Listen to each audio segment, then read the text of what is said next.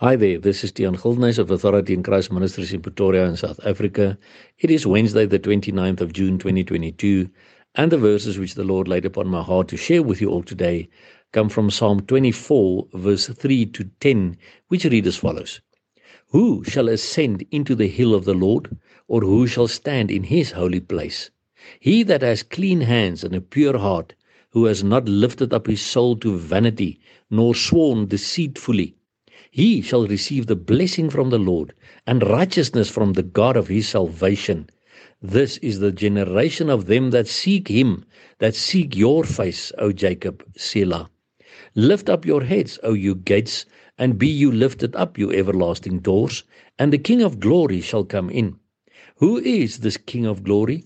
The Lord strong and mighty, the Lord mighty in battle. Lift up your heads, O you gates, even lift them up, you everlasting doors, and the King of glory shall come in. Who is this King of glory? The Lord of hosts. He is the King of glory. Selah. My brother and sister, we must understand one thing. We are all on our way into eternity, either when we die and walk through into eternity, or when Jesus comes to take us with the rapture to be with him in all eternity. But eternity is waiting.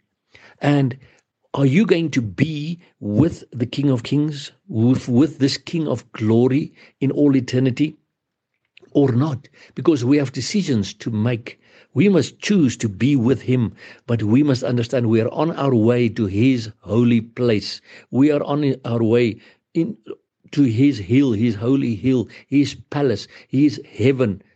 And who? The question is, who shall ascend into the hill of the Lord, or who shall stand in his holy place? Then he gives the answer. He that has clean hands and a pure heart. In other words, if you don't do the things of the world anymore, if you don't go along with the sins of the world and do the things of the world, and if you have a pure heart, in other words, if your heart is clean, if you've cleansed your heart from all these things of the world of sin and unrighteousness, by asking the Holy Spirit to ask you, because we are on our way.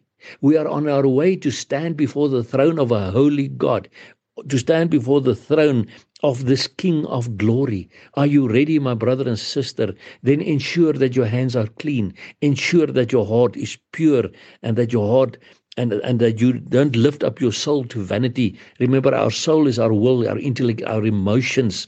We must not be busy with the vain things of the world in our thoughts. We must capture our thoughts through the obedience of Christ and be ready to stand in his holy place. We must not swear deceitfully, because that's one of the things that God hates. The Bible says, if somebody swears deceitfully. But such a person who has cleansed his hands and has a pure heart, he shall receive the blessing from the Lord and righteousness from the God of his salvation. What a wonderful thing to look forward to. And can you think what it will look like that day when we all stand there and those heavenly gates and those heavenly doors lift up and open up, so that the King of glory can come in? We will all be rejoicing. We will all be praising that King. We will see that happen with our very eyes, my brother and sister, if you are ready.